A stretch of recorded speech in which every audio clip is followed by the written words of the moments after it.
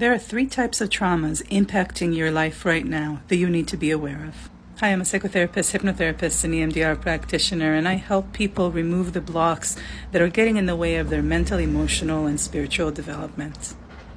The first type of trauma impacting your life right now is childhood trauma. The reason we have childhood traumas, and all of us have childhood traumas, is because during childhood our brain is in a trance, essentially. It's in a hypnosis, in a theta state. And so what we're doing is we're actually absorbing information without a lot of critical thinking. And so everything becomes about us, becomes about what it means about us. And also there's that aspect of childhood where we are dependent on the grown-ups, on the caregivers in our life, and so we're especially susceptible to any messaging that comes from. The second type of trauma all of us are dealing with right now is past life trauma.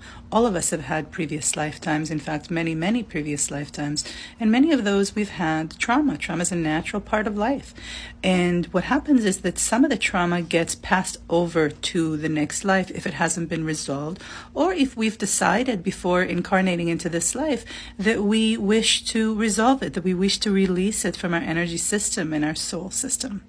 And the last type of important trauma that we're dealing with is intergenerational trauma. This is trauma that is passed from one generation to the next. Shortcast Club.